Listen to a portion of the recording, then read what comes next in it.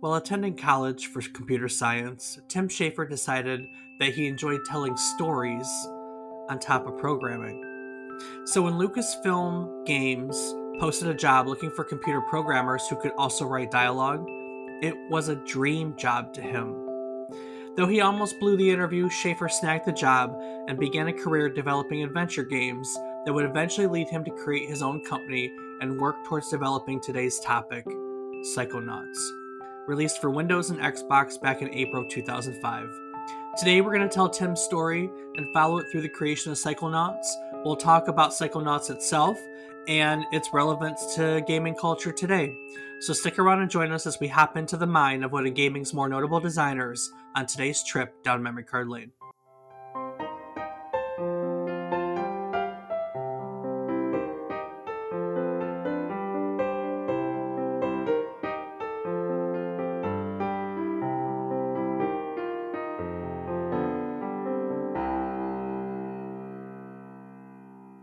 Good morning, good afternoon, and good evening. I hope these words find you well. Hello and welcome to the 86th episode of our video game nostalgia podcast, A Trip Down Memory Card Lane. Each week we take a look back at one game relevant to the current week in gaming history, and we talk about it. While doing so, we hope to teach you something new about the game, what it took from the world as its inspiration, or what it gave back to the world as its legacy. This week, we are looking back at Psychonauts, originally released for Microsoft Windows and the Xbox on April 19th, 2005. I'm David Casson, and as always, I'm joined by my co-host, who also has a knack for reading people's minds, my brother, Rob Casson. Rob, what am I thinking right now? You're thinking of how excited you are to be doing another episode with your brother Rob.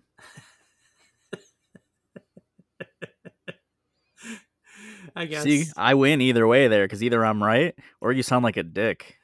I mean, but I am a dick sometimes. Yeah, but not to the fans. No, not to the fans, but to you. Yeah, not really to you either, so. The fans like me, so, you know. Oh, do they now? All right, well. How are you, Dave? I'm good. You've been doing all right? I haven't really been playing games this week. This is probably the first week in a long time that we haven't really had a chance to hang out and play games, huh? Yeah, that's very true.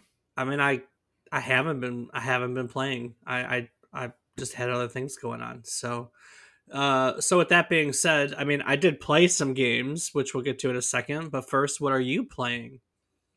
Well, I've been playing Yu-Gi-Oh! Master Duel, World of Warships, Rocket League. I feel like there's one that I am forgetting. Oh, some Apex Legends. Yeah. Nice.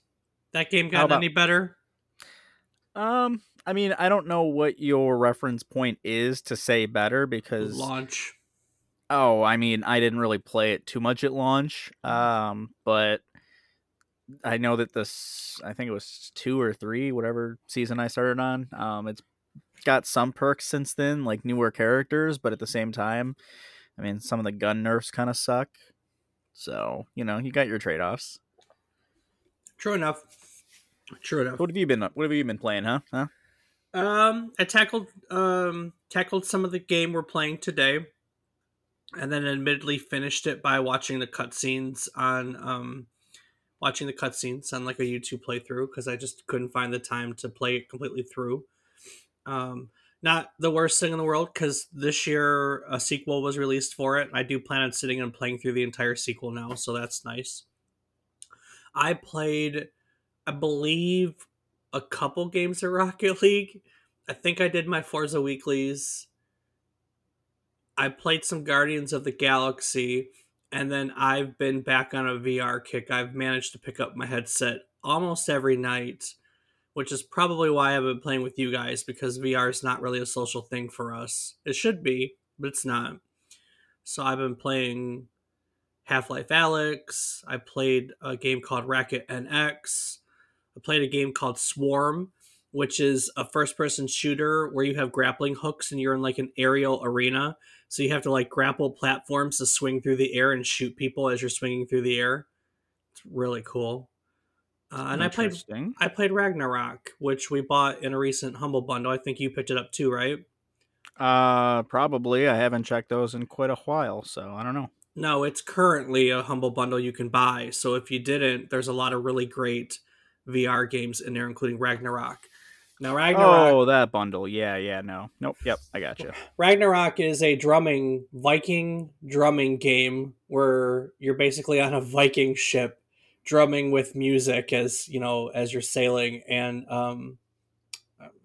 it's a lot of fun. It's a lot of fun actually. I've been having a ton of fun playing it. The soundtrack is killer, and I've got it cranked up to like the hardest difficulty because it just sometimes it's too hard, but the middle difficulty is a little too easy when you have a good sense of rhythm, like us who've been playing music most of our lives. And it is a killer workout for someone like me who's not in shape, to be honest with you. So, yep, Sounds like a lot of fun. it is. You have it. You should play it. You would really like it. It's. I think. Well, I don't think it's your style of music, and you get to play kick-ass drums along with it. So it's Hmm. definitely your style of music. Definitely gonna have to check it out once I get back on the VR. Well, when you do, let me know because it's got multiplayer, so you can you wipe the floor with me in every music game. So you're gonna do it with that one too. You have some fun wiping the floor with me. Well, Dave, enough about Ragnarok. I think there's another game we're supposed to be talking about today, but I can't quite think of what it is. Psychonauts. Oh, You know anything there you about go. Psychonauts? I know it was a game that came out for Windows and Xbox, but no, beyond that, never played it. No, that one escaped your radar too. I knew about it. I just, for some reason, I think it was just before I got the Xbox because I didn't have the original Xbox and didn't have a lot of computer games at the time. Just mostly Battlefield because Dad played them too. True enough. Today we're gonna look at the story of its creator, Tim Schafer. You have you ever heard of Tim Schafer before? The name sounds kind of familiar. Yeah. Yeah, but you don't follow video game designers as much, do you? No, not as much at all. Mm, Like at all. yeah, like it all. You just know that you like specific series. Si, senor. So, like many game designers that we talk about, Tim Schafer started out as one of us. He was a gamer who loved all things video games. His earliest video game memory was of a little stand up arcade cabinet called Space Race that he was able to play while at summer camp. Now, we've briefly touched on Space Race in the past. It was Atari's second arcade cabinet, which was made just after Pong. So it was really one of the earliest arcade cabinets available, you know, to the public, which really means that Tim Schafer was there in the beginning. You know, one really fascinating thing about him is he talks a lot. There's a lot of interviews around for him. So today I have a lot of words right out of his mouth. In a 2015 interview, he said, "I don't know what it's like for kids when there were already games, but I just remember there not being games and then there being games. That was so exciting for me. My older brother was 9 years older than me. My parents had a kid every other year, and then there was a 4 year gap, and then me. Whenever I wanted to play Sorry or Shoots and Ladders or whatever, they were like, that game's stupid.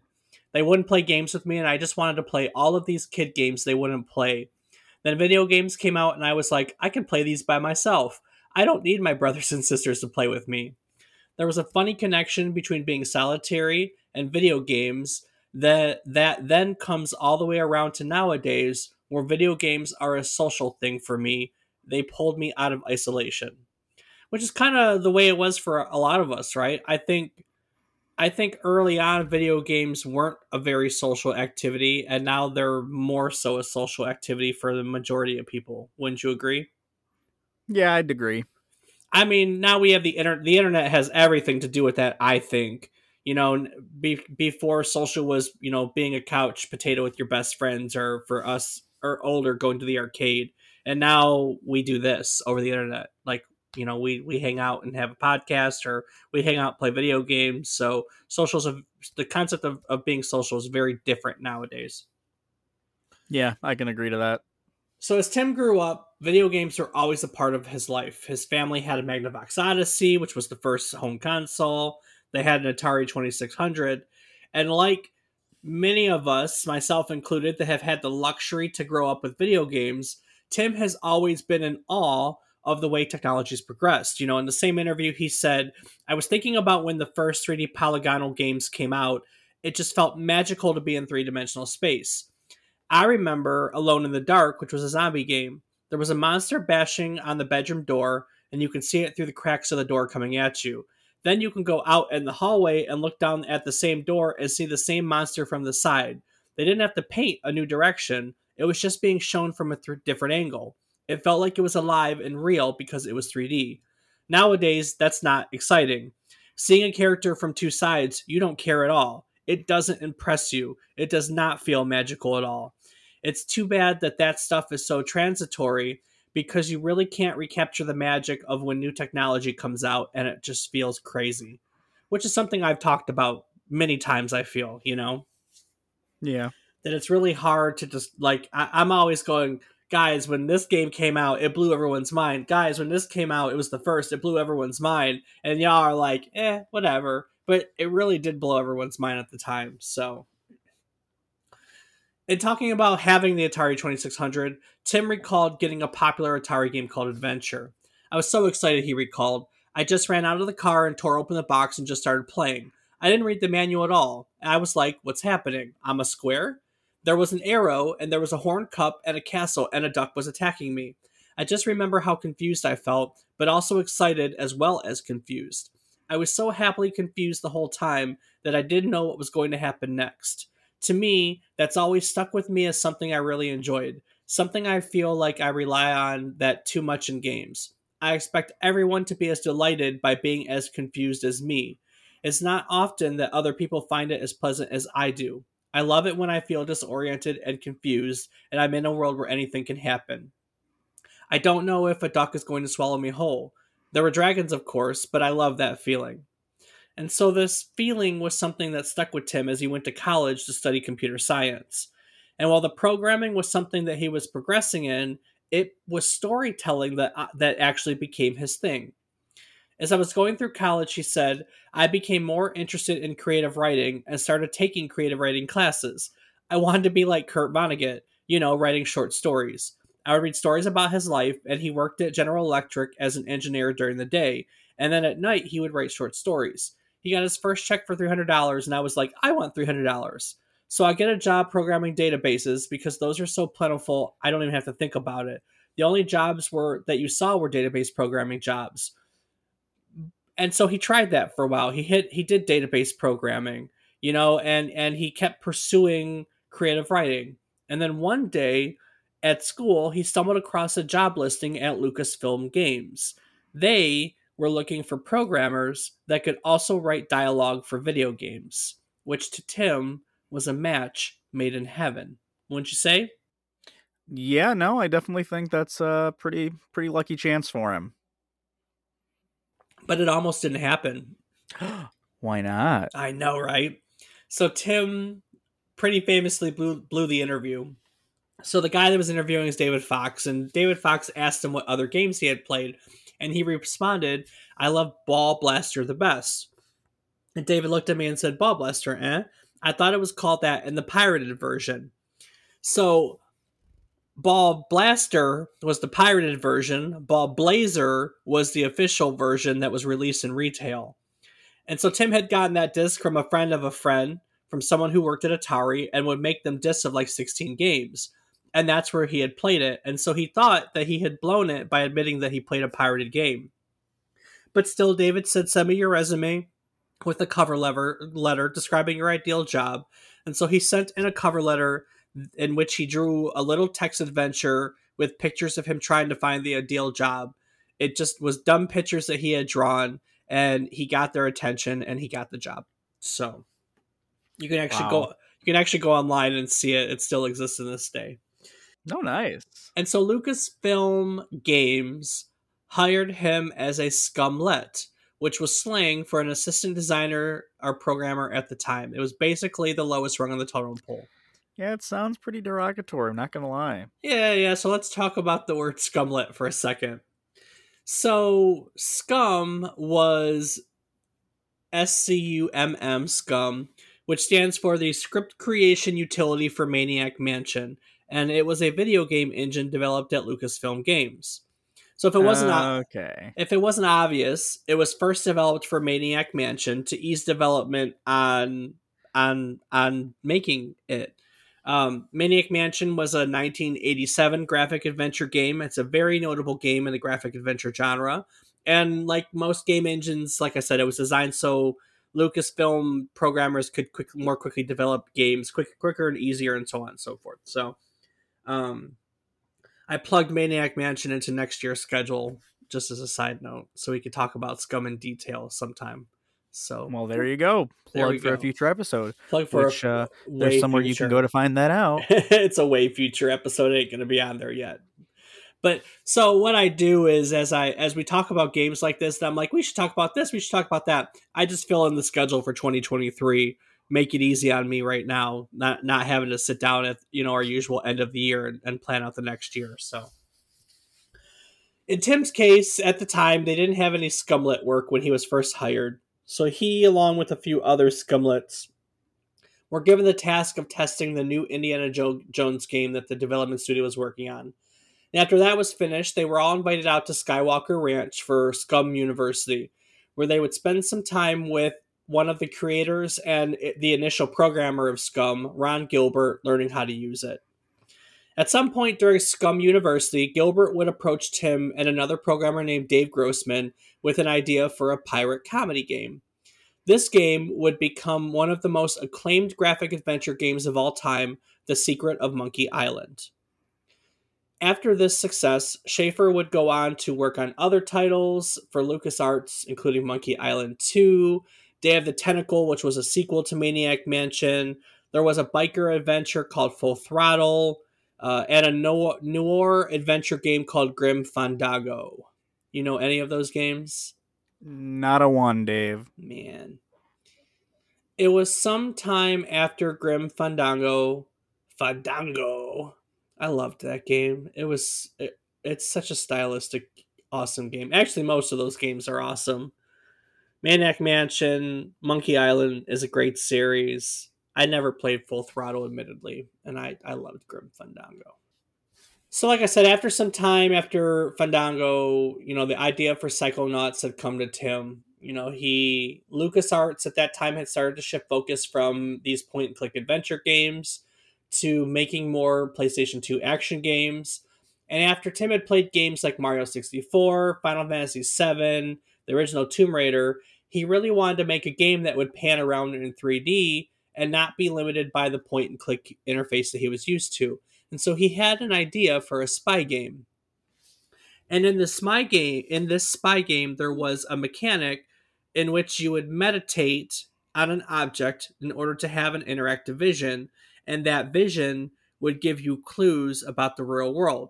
And that's how people came to know the project. So at some point, someone asked him to tell them about the game where you go into people's heads again, and he was like, no. You go into your own head. It's a meditation deal. But the concept of going into other people's heads, that was a much better idea to him, and it really just stuck with him. But unfortunately, that spy game never entered production. It was LucasArts by this time. Lucasfilms became LucasArts, which is the one we all know nowadays. LucasArts canceled production on it and focused on other things, probably Star Wars something, who knows. And it was really about this time that a large number of developers were leaving LucasArts because of the studio's new focus. These were all developers that were more into the adventure genre, the graphic adventure genre, and they weren't as keen. They really didn't enjoy working on these PlayStation action games in the same way. And so a bunch of them approached Tim with the idea of leaving the company to develop PS2 games on their own, which admittedly Schafer wasn't about. He had been at Lucasfilm Arts, whichever, for a long time. He felt really secure with his job. I mean, who would want to leave that for founding your own studio with nothing? Right. it's just such a leap of faith. No, that it is, Dave. But you know, Lots of people do it. I think it's easier nowadays than it was back then. I mean, I don't know. who He to- knows? he toyed with it for a while, and then in January of 2000, he left LucasArts and he founded Double Fine Productions. When he founded Double Fine and he was looking for a project to do, he returned to the spy game idea. And in another interview, he said, "I'm going to do this game where you go into other people's heads. This fit in with a lot of other stuff I was interested in when I was studying psychology in college. I took a whole psychology of dreams class, and I loved how people would explain their dreams and analyze them by telling about the dreams. There was this video of this woman who was talking about this fountain. The therapist said, 'Now put yourself in the position of the fountain and tell the story.' And the woman was like, 'I'm the fountain and I'm giving all this water all the time. No one is drinking it, but I'm always full of water. It's really fresh.'" She started crying, and I was like, this is so crazy. This is so interesting how she basically did what a poet does. She made a metaphor, a very abstract metaphor for what was going on in her own head, but she did it while she was asleep and not as a professional writer or poet or anything. You know, she made this beautiful metaphor for how she feels. I think that's so cool how everyone has the ability to create metaphors for emotional things. When you're in your dream and you're fighting a bear, that means something, even if it's just the repetition of a feeling you have. So I just wanted to make this game that went into people's worlds, and you saw the fountain and you saw the bear, and it meant something about that person. It was a whole new way to do environmental storytelling. The environment is someone's brain. Now, with that being said, there's another interview where he was flat out asked when he first conceived the stories for Psychonauts itself, and he said, way back during Full Throttle, while making it, there's a sequence where the main character was going to eat peyote and go on this interactive peyote trip. We thought that was pretty cool, but we were working with a family entertainment company at the time, and we really didn't think it would fly. We tried to do it different ways, and it really didn't work out. And so every game since, I've tried to put in some sort of interactive psychological trip or interactive dream sequence or something like that, because you can mess with images that are on the level of surrealism. Like a Miyamoto game, you get these crazy surreal images and they are really cool to look at. The cool thing is, if you do that in a dream or in a mental world, they're all part of the dreamer's head. They all have psychological significance and they all mean something. You see that in someone's head, and you know when there's a bullet and it has eyes on front of it, that says something about that guy. And then you come out of his head and you go, whoa, whoa, whoa, whoa, what's going on inside that person's head? So obviously he likes messing around with the kooky, crazy people. You know what I mean? Yeah, I would say so. So they took this spy game idea. Schafer would work on writing most of the game's script and dialogue, co-writing it with another writer, Eric Wolpaw. Now, Wolpaw is nowadays a very relatively well-known video game writer. This was his first writing credit. After co-writing Psychonauts, he would get hired by Valve, where he would earn writing credits on Half-Life 2, Episode 1 and 2, Portal, Portal 2. He's the main writer for both the Portal games and the writer for Left 4 Dead. He also recently wrote the story for Half-Life Alyx, so he's kind of a heavy hitter in the video game world. So Well, damn, those are I some names that I definitely know. I know, but now,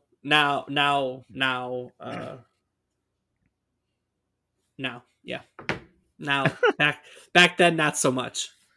Um, back then not so much. The level designs in the game were generally the result of an idea presented to Schafer by the team. The team would then flesh out the concept arts and gameplay concepts around the idea. For example, one of the game's most famous levels is called the Milkman Conspiracy, which takes place in the mind of Boyd, who is a mental patient that is obsessed with conspiracy theories. Schafer had known going in that he wanted to do a level on someone who believed in conspiracy theories, but he really couldn't frame it until one night at a Double Fine dinner event in which someone uttered the line, "I am the milkman, my milk is delicious," which led to Schafer to create Boyd, who is a milkman bent on conspiracy theories. He then worked out a web of theories, wanting the level to be designed as a web around those, and he tied it into a backstory about a person who had been fired from various jobs. Now, this was partially inspired by a homeless person that they occasionally hired to clean their office front. Now, he it's a milkman, so he wanted to give the level a 50 suburban vibe because this fit into the obsession with like spy themes and delusion, also the milkman concept. And so from there they worked it little by little into the level it's known for today. I should say though, before moving on, that not every concept that they had was a winner. So originally, the main character was conceived as an ostrich that was suffering from a mental imbalance and multiple personalities. An ostrich. I mean, I don't know why an ostrich, but an ostrich. Went on an emu That's a good question. Um, or heron crane. with that being said, the idea was killed by Schafer because he strongly believes in games being wish fulfillments. And well, as he put it, there probably aren't many people who fantasize about being an insane ostrich. I'm sure there's a market for that somewhere. Yeah, I'm sure. Who knows? If you're one of them, tell us. Let us know. And so development on the game progressed, but development had its share of problems. Double Fine was a new studio, and their lack of experience led to various setbacks because when you're new, you really don't know how to work through said setbacks. Initially, there was the intent to allow all developers to have artistic freedom with the game. This created some internal strife with the team, particularly with level design. They had initially planned for level designers to create the basic parts of a level, main path, scripted events, the level's design. Well, the artists would build out the world from that. But as development progressed, it was determined that artists should be the one constructing the level geometry, which the level designers resented. And so subsequently, levels were generated that were not to all these standards that they set in place because there were conflicts in the tool sets between the designers, the level designers and the artists, and it just didn't work out. And of course, Schafer was trying to be the boss, both technically and creatively, and that's just too much for everything. At some point in development, they made the decision to dismiss all but one of the level design team, and they brought the level design and the art together into a world building team that was overseen by the guy that would later become the game's lead designer. Um, yeah. So there was just a whole bunch of stuff that they had to change and learn as they went along. At some point, Schafer stepped aside to focus on the creative part of the game, and he brought in a producer to actually take care of the producing part of it. And so in this way, the team kind of worked on them for a while, and then kind of near the end, they hit a publishing wall. Originally, Psychonauts was slated to be published by Microsoft as an exclusive Xbox release, but there were really a lot of problems with this relationship between Microsoft and Double Fine. Double Fine felt that Microsoft was creating milestones for them that were unclear or difficult to meet. Because they had their own internal issues, there was really just confusion about these milestones and confusion on Microsoft, to Microsoft about what they're doing. Double Fine also really they didn't want to make any of the changes that Microsoft suggested. Microsoft was playtesting the game and came up with all these changes, put them back, and Double Fine was like, nah, we can't do that. So, for instance, they basically wanted to change the whole game altogether. They wanted them to remove the premise of it being a summer camp, which the whole game takes place in a summer camp. They wanted to make the humor secondary to the story, and the humor is what everybody knows the game for nowadays. Between those things, they wanted to drastically alter this game completely and utterly, and Double Fine said, nah, we're not gonna do that. And so it was in January 2004, Microsoft pulled the publishing deal, which forced the company to look for a new publisher. And in the meantime, they really struggled, to have money to pay their employees. Now, Rob, little fun fact. One of the more notable source of funds came from none other than Will Wright, who we've discussed in multiple episodes before. This event happened just after Will had sold his company Maxis to Electronic Arts, and so he had money. He was flush with cash, as the youngins would say. Now, what the youngins say. Sure, Dave. Yeah. Cool. So his Maxis deal prevented him, the terms of it prevented him from investing directly into Double Fine, but instead he floated a line of loans to Double Fine Productions over the next several months that allowed the company to stay afloat until it found its a new publishing deal. So in some ways you could say Will Wright kind of saved this game. And with that, Psychonauts was made. A whole lot to it. Kind of, sort of, huh? A little bit, yeah. It's quite the journey. I know I kind of bounced around, but for those of you who don't know what Psychonauts is, I would highly suggest playing it for starters. It is a really good game. If you don't want to play it, there are plenty of people who have playthroughs online you can watch. The cutscenes video where it shows you all the cutscenes in the game was, I don't know, 3.5 hours. It's kind of like watching a movie. It's not so bad.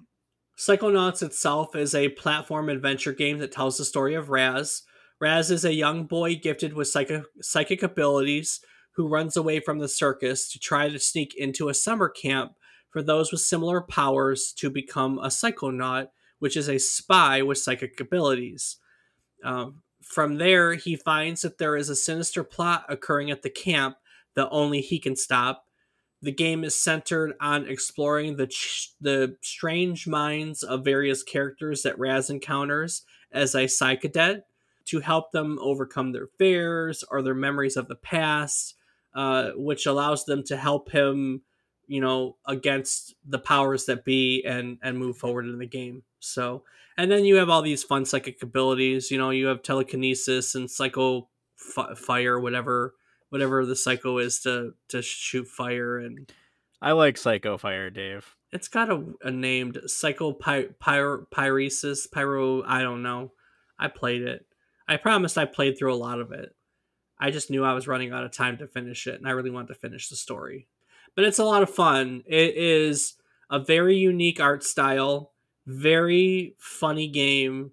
A lot of really crazy characters. The Milkman is a great character. There's a giant lungfish. Literally, it's a giant lungfish that's in your way. And when you go into the lungfish's mind, the lungfish is terrified of you, and so you become a giant like Godzilla character in the lungfish's world, which is really funny. Um, yeah, there's just a lot of really great. One of the characters is related to Napoleon, and he has a Napoleon complex, and he's actually being controlled by Napoleon. So you meet Napoleon at some point. Bonaparte or Dynamite? Bonaparte. Ah, lame. This I don't. I was I hoping we think got to meet Tina too. this. Yeah, I think this might be before. I'm sure it was, Dave. Quite But before. but yeah, so there's a lot of characters. This is a fun game. I missed it too. I'm glad I got to play it. This is a fun game. I do think the first one is a little dated. I mean, it plays well. Don't get me wrong, but you're gonna look at it and you're go, it looks a little dated.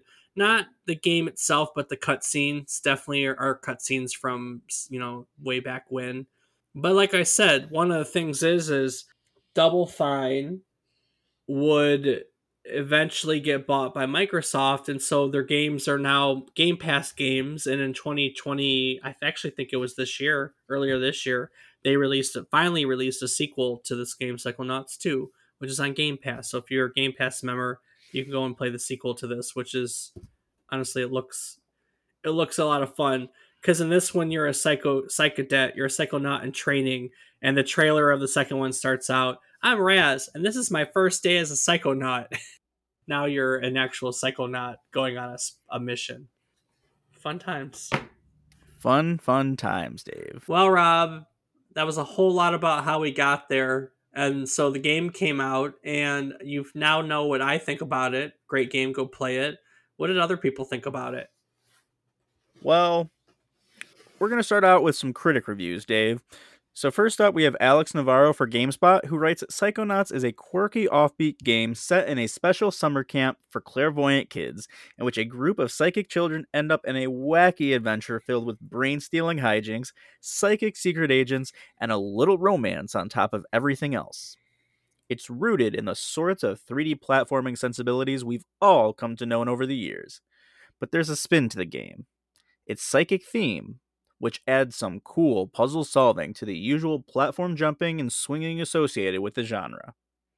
Psychonauts also bears the unmistakable mark of designer Tim Schafer, known for classic adventure games Grim Jib. Fandango, Full Throttle, and Day of the Tentacle. Thanks to a hilarious array of peculiar characters and a story that never fails to entertain. Psychonauts doesn't reinvent the platformer, but it still delivers an experience that feels wholly original in every aspect of its execution. The most interesting aspects of Psychonauts' characters don't come from their real world conversations, but rather from their internal monologue. As Psychonauts revolve around a bunch of psychics, the bulk of your time will be spent traversing the perils of people's minds. This is where Psychonauts truly shines. You'll be able to enter the minds of more than a dozen different characters in the game, and each mind serves as one of its main levels. Each level is completely unique. For a game that has gone through 4+ years of development and two publishers, Psychonauts turned out remarkably well. It's pretty evident where all that development time was spent, as each and every moment just seems so carefully crafted and polished to the point where you can't help but feel a deep appreciation for the whole experience. Players looking for a stiff challenge or an exceptionally lengthy adventure won't find it here, and those who specifically want to play the game on the PC aren't going to get the best version of the experience. However, anyone just looking for a fun and whimsical adventure with a brilliant presentation and a fantastic story will find just that in Psychonauts. It did turn out remarkably well. Well, we'll talk about that in a moment. We'll talk about that in a moment. Carry on. All right, well, next up we have Hillary Goldstein for IGN, who writes that Tim Schafer has a loyal legion of fanboys for good reason. The creator of PC classics Full Throttle and Grim Fandango is one of the most innovative game designers in the industry. Previously, Schafer worked at LucasArts, but left the company a half decade ago to start his own company, Double Fine Productions. After a long journey that involved multiple publishers and a slow development process, Psychonauts has finally landed on store shelves. Psychonauts' true genius is displayed when Raz enters someone's mind. Every mental level is tailored to that specific character. When Raz enters Velvet Painter Eduardo's mind, his costume changes to match the Velvet world. Eduardo is tormented by a bull, rampaging through the streets with an uncompromising rage. Another level has Raz playing in a board game where he continually shrinks, at first to manipulate the board, and then to attempt to recruit pieces for the game, and lastly, to enter their homes for exploration. The best level by far is when Raz enters the mind of the mutated lungfish. It turns out the lungfish is more afraid of Raz than anything else. Because of this, Raz is actually a giant within the lungfish's mind, and the level proceeds with Raz tearing through Lungfishopolis as the Godzilla-like Goggalor. As much fun as I had with the gameplay, it's the humor of Psychonauts that really makes it worthwhile. The first half of Psychonauts is unbelievably funny. After noting the Goggalor is in search of his girlfriend, our hero Raz begins muttering about how he really isn't sure that he's exactly dating her yet. The rebel leader of the Lungfish looks up at Goggalor and says frankly, "I only meant that she is a girl, and that she is your friend." Psychonauts starts off with a bang. The first half of this game is easily one of the most enjoyable I've had in the past year. But as is the case with many humorous games, the laughs begin to fade in the home stretch, and in the end, Psychonauts started to wear on me. This is an inventive game that's a bit too easy, and not quite as polished as it could have been. Sure, it's not a 10, but this is still a game I highly recommend to anyone who likes to be entertained. It is very entertaining. Also, it does kind of go from being a comedy. At the end of the game is more of a feel good type deal. That's okay. They both work. So they both work, and I do think it was an enjoyable experience the whole way through. Well, it seems that many agree with you, Dave, but Do they? that's you and the critics, but I think we also want to hear from the most important, the players. Okay, what'd they have to say? Well, first we have Mark T on Metacritic, who gives it a 10 out of 10, writing that this game is a rare gem.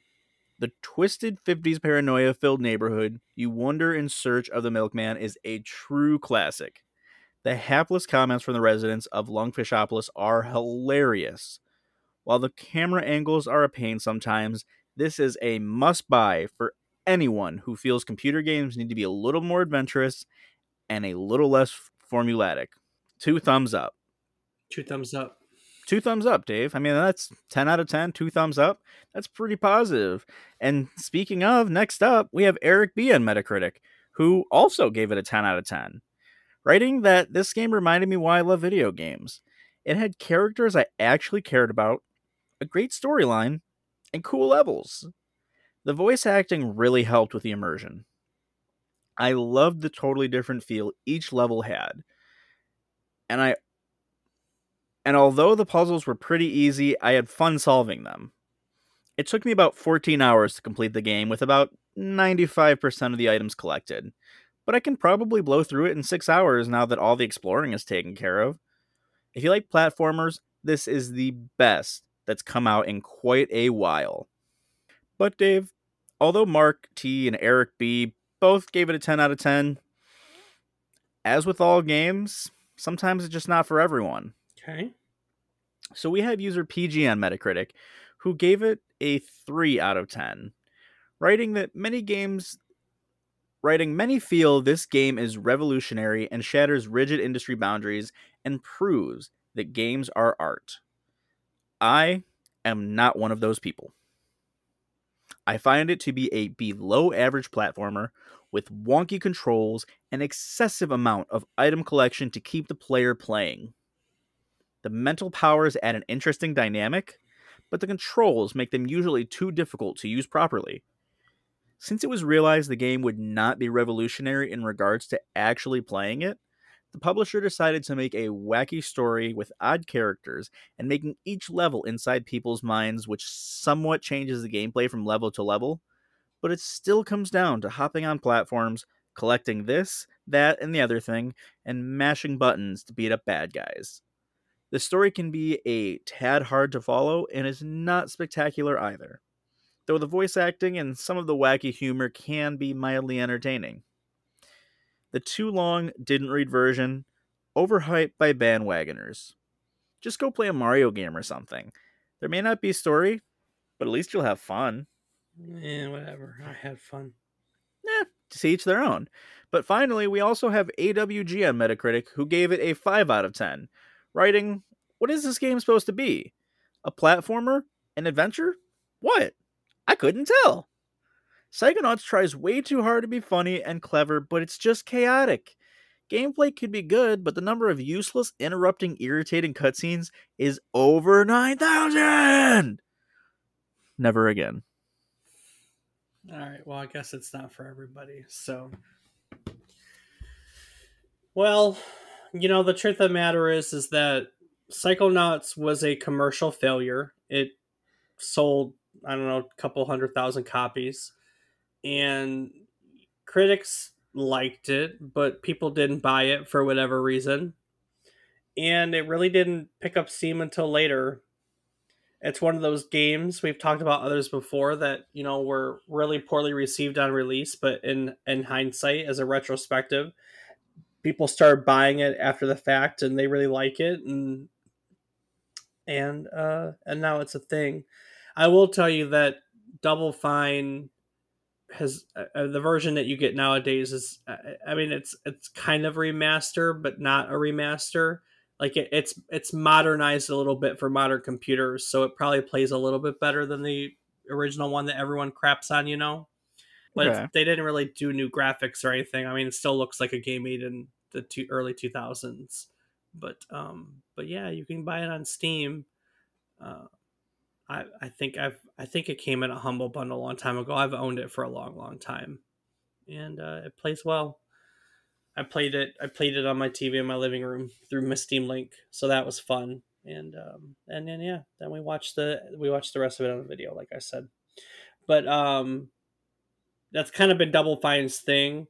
They have been acquiring the license rights to some of Tim's old games, like, for instance, Full Throttle and Grim Fandango and Psychonauts here, and they've been putting a little bit of polish on them and re-releasing them.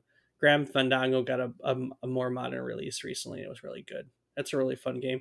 You would know that if you see it. The main character wears one of those Day of the Dead skull masks. It's a very recognizable art style that you've probably seen and glanced over and just not really genuinely known what it was. But once you do know what it was, you'll know exactly what it is. It's a very unique art style. And then Psychonauts is a lot of fun. And there's a sequel to it. You should play it because it looks good. Have you played the sequel? I haven't yet. It's now on my list. All right. I would like to play the sequel. Well, there you go.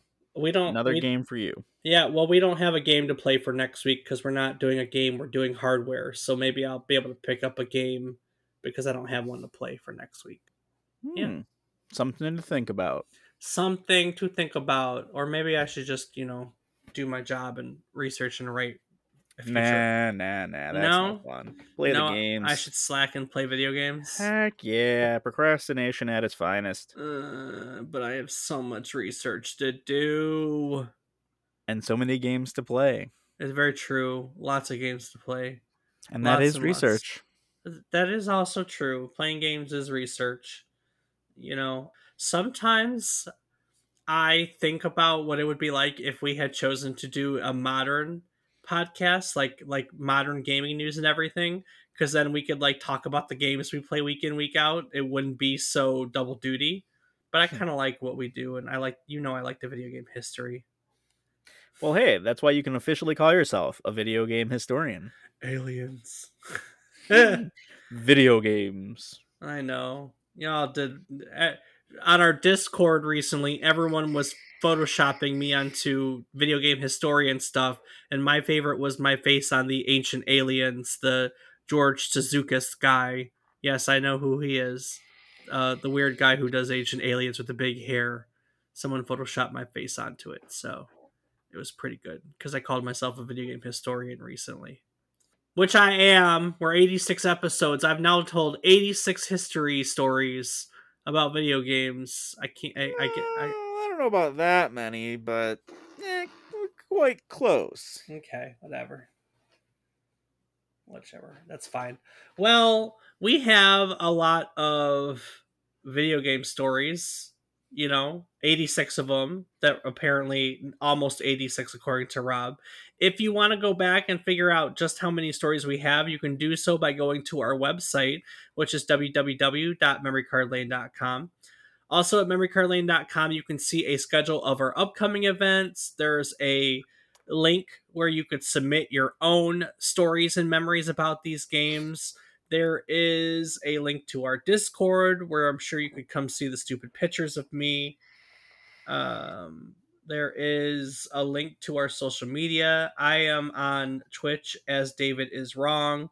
Rob, I've been thinking about streaming lately.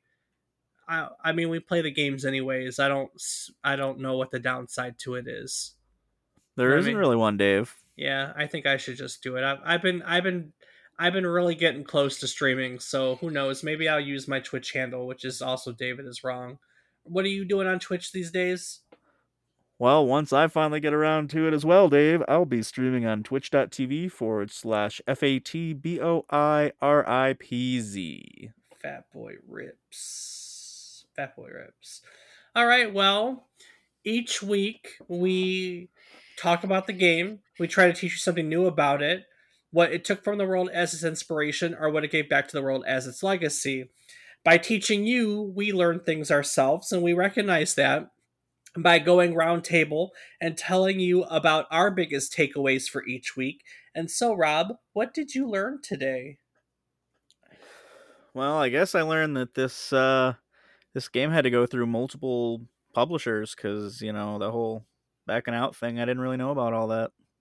I didn't know that Will Wright saved the day. That was a cool little tidbit. That's actually really cool, and it's funny how he couldn't directly invest, but could help with loans. Like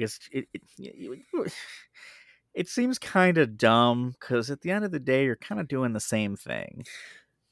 So Double Fine's first game was Psychonauts, but Double Fine's second game was a game called Brutal Legend, which I'm really surprised because I've asked you before that you've never played or even really heard of, right? Right.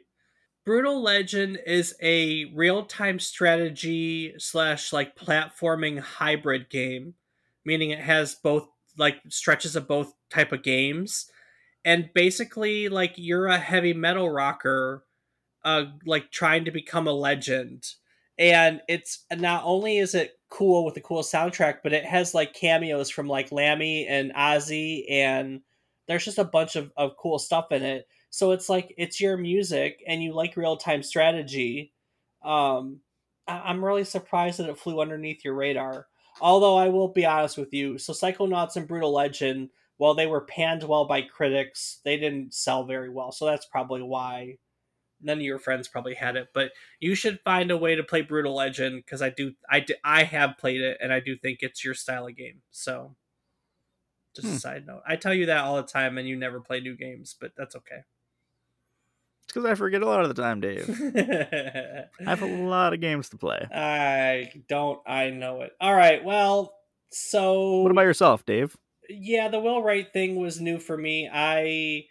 Um I don't know. I'm a Tim Schafer fanboy. I ain't even gonna lie. A lot of his games I enjoyed growing up. You know, Monkey Island and Grim Fandango. I mean, a lot of this game is me. I loved Maniac Mansion.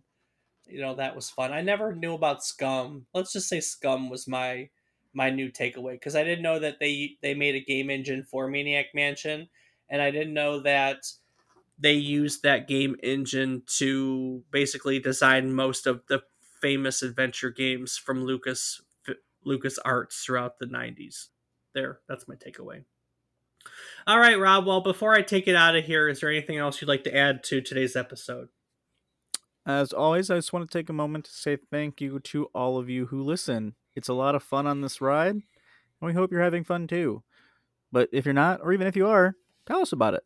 Come say hi. Just talk to us. We're lonely. Yeah, we are. But you're all great. Thank you. Yeah, you are. All right. Well, I'm going to take it out of here. You good with that? Yeah, Dave, I sure am.